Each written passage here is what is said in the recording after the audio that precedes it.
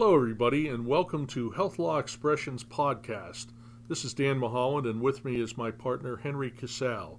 And today we're going to be talking about a very, very interesting recent case, or should I say cases, from the Third Circuit Court of Appeals called U.S. XRL Bookwalter versus UPMC. It will have a lot of implications for how the Stark Law in particular would be interpreted in the future, and could very well have some implications on the way in which CMS publishes its final changes to the Stark regulations that were proposed in October of 2019.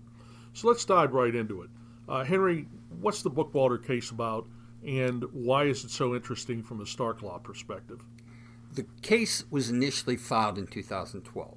It is a qui tam case based primarily on the Stark Law, where you have certain physicians claiming that a hospital-related group paid other neurosurgeons too much money. They're alleging that they were paid in excess of the 90th percentile. In fact, there are allegations that some of the doctors were paid twice the amount of the 90th percentile. This case, like I said, has been bouncing around since 2012. The original complaint was dismissed. They've refiled another complaint. The government intervened just in certain claims that were filed, and there was a settlement of those claims for around $1 million.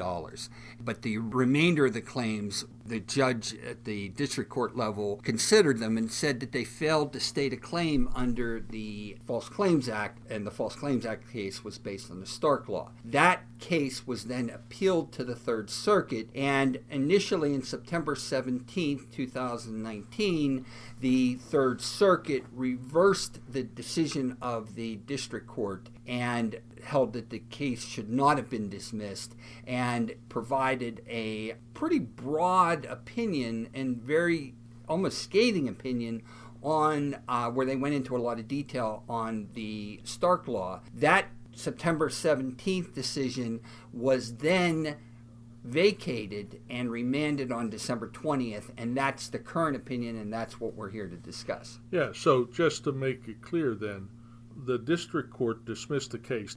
The case was brought by some whistleblowers, qui tam relators. The government announced that they were going to intervene on some claims. UPMC, the large healthcare system in Pittsburgh where we are, settled with the government. And then the relators, the qui tam whistleblowers, continued with their other claims, and those were dismissed, so that there's not been any finding of fact in this case yet. That's important, that everything that was said in the Third Circuit's initial opinion in September and its amended opinion in December are simply repeating the allegations that the whistleblowers made, not saying that things actually happened. And I think, wasn't it, Henry, brought by some other neurosurgeons who had either currently or previously worked for UPMC and complained that other neurosurgeons were getting compensated too much, and that somehow their compensation related to how much they referred to UPMC hospitals, and therefore it violated the Stark Law. That's in a nutshell what these whistleblowers are claiming? Yes, and what was really frightening about the original September 17th opinion is all the Third Circuit had to decide was that the qui tam relator had alleged sufficient facts to get beyond the pleading requirement, and then the case would have gone back to the district court for further proceedings. They would have initiated discovery and went from there. However, the Third Circuit almost went out of its way to analyze the Stark Law, and did it in such a way that it seemed to raise a question as to whether or not any hospital that paid doctors on an RVU basis for services provided in a hospital-based service per se violated the Stark Law, because the theory was that as the doctors perform more services, the referrals to the hospital increased, and as a result, their incentives to refer more and more patients and service and perform more and more services in the hospital-based service, that the hospital would make more money the more the doctors performed for their professional services, and that caused the compensation to vary based on the volume of value of referrals. And in doing so, they raised the question as to whether or not a hospital could ever have any kind of RVU-based payment mechanism if the doctor performs services in a provider-based service, because by necessity the comp would vary based on the volume of value of referrals to the hospital. So they were basically taking up where some other cases had left off, saying that one-to-one correlation, that when a doctor gets some kind of incentive payment for generating more professional work RVUs, which is basically the way almost every hospital system compensates doctors now, that because the hospital would also bill for a service, that would render the entire compensation relationship invalid under the Stark Law. And that's really contrary to commentary that CMS has had as far back as 2005.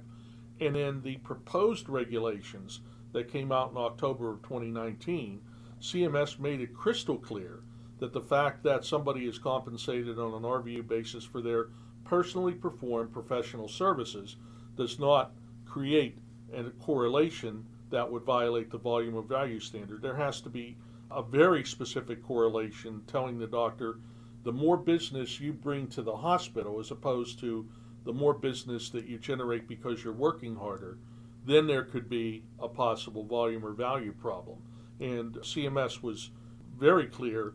It intended that all along, notwithstanding statements in Bookwalter and some other cases to the contrary. But right now, Henry, I think that in the amended opinion, the court took out a whole lot of discussion that might have impacted that, and there was a concurring opinion by Judge Ambrose, which was withdrawn because apparently the amendments that were made to the original opinion by the court would have satisfied Judge Ambrose's concern that there would be a opening of the floodgates for litigation. Right. If this was done. So they didn't, completely reverse themselves and say, oh, okay, the case should be dismissed. And I think, didn't they grant a rehearing, not en banc with all the judges on the Third Circuit, but just this panel again said that they would grant UPMC's petition for a rehearing. So the final word by the Third Circuit may not have been heard yet on whether or not there's enough to go forward with the case and reverse the trial court's dismissal. Right, and that's the important thing. Remember, the trial court dismissed the case entirely with prejudice, said the case is over. The Third Circuit reinstated the case, and that both is true in the September 17th opinion and on December 20th, and UPMC has asked for the court to reconsider that. So they may still affirm the district court's opinion and dismiss the case entirely. But what was the biggest concern about this case is not that they reversed the district court's decision to dismiss the case. It was the rationale underlying that dismissal. Therefore, what we were always concerned about with the original opinion was the court's reasoning, because we thought that the court's reasoning was very flawed, primarily because they relied on the Toomey case, which is a Fourth Circuit opinion. It has no precedential value to the Third Circuit Court of Appeals, but the Third Circuit found it persuasive. The biggest difference between the original opinion in September and the vacated opinion in December is that the court obliterated all references to the Toomey opinion and the reasoning of Toomey, except for one statement at the beginning, which was accurate, that the Stark Law does not have a penalty in and of itself. It's enforced through another law. That we agree with and the court agrees with. Otherwise, the Third Circuit has just completely removed all references to the Toomey case and the rationale in the Toomey case, and apparently that was enough for Judge Ambrose to decide that now he can side with the majority because he got rid of his concurring opinion, and so in the December 20th reissued opinion, there is no concurrence. The other thing that's interesting in the vacated opinion is the fact that they don't go into much detail on what the Stark volume or value standard is. And I have interpreted this to mean that not even the federal courts can understand the Stark Law, which is why we cited both the original opinion and the changes that were made in December to CMS when we wrote our comments to the October 17, 2019 proposed Stark rules. And what we have tried to urge CMS to do is to publish their rules in final form and provide the clear guidance that they provided in the proposed rules, so that the federal courts will then hopefully rely on CMS's guidance in analyzing what it means to have physician compensation that varies based on the volume or value of referrals. And that's going to be critical, Henry, in that letter that you primarily wrote to CMS. I think it's going to be essential for them to clarify it, because the Third Circuit did not entirely walk back the theory that just because doctors are paid on an RVU basis could possibly mean that their compensation varies based on the volume or value. I mean, in the conclusion section of the revised opinion, I think it was Judge Fuente said that the surgeons referred many designated health services to the hospitals, generating ancillary hospital services and fees.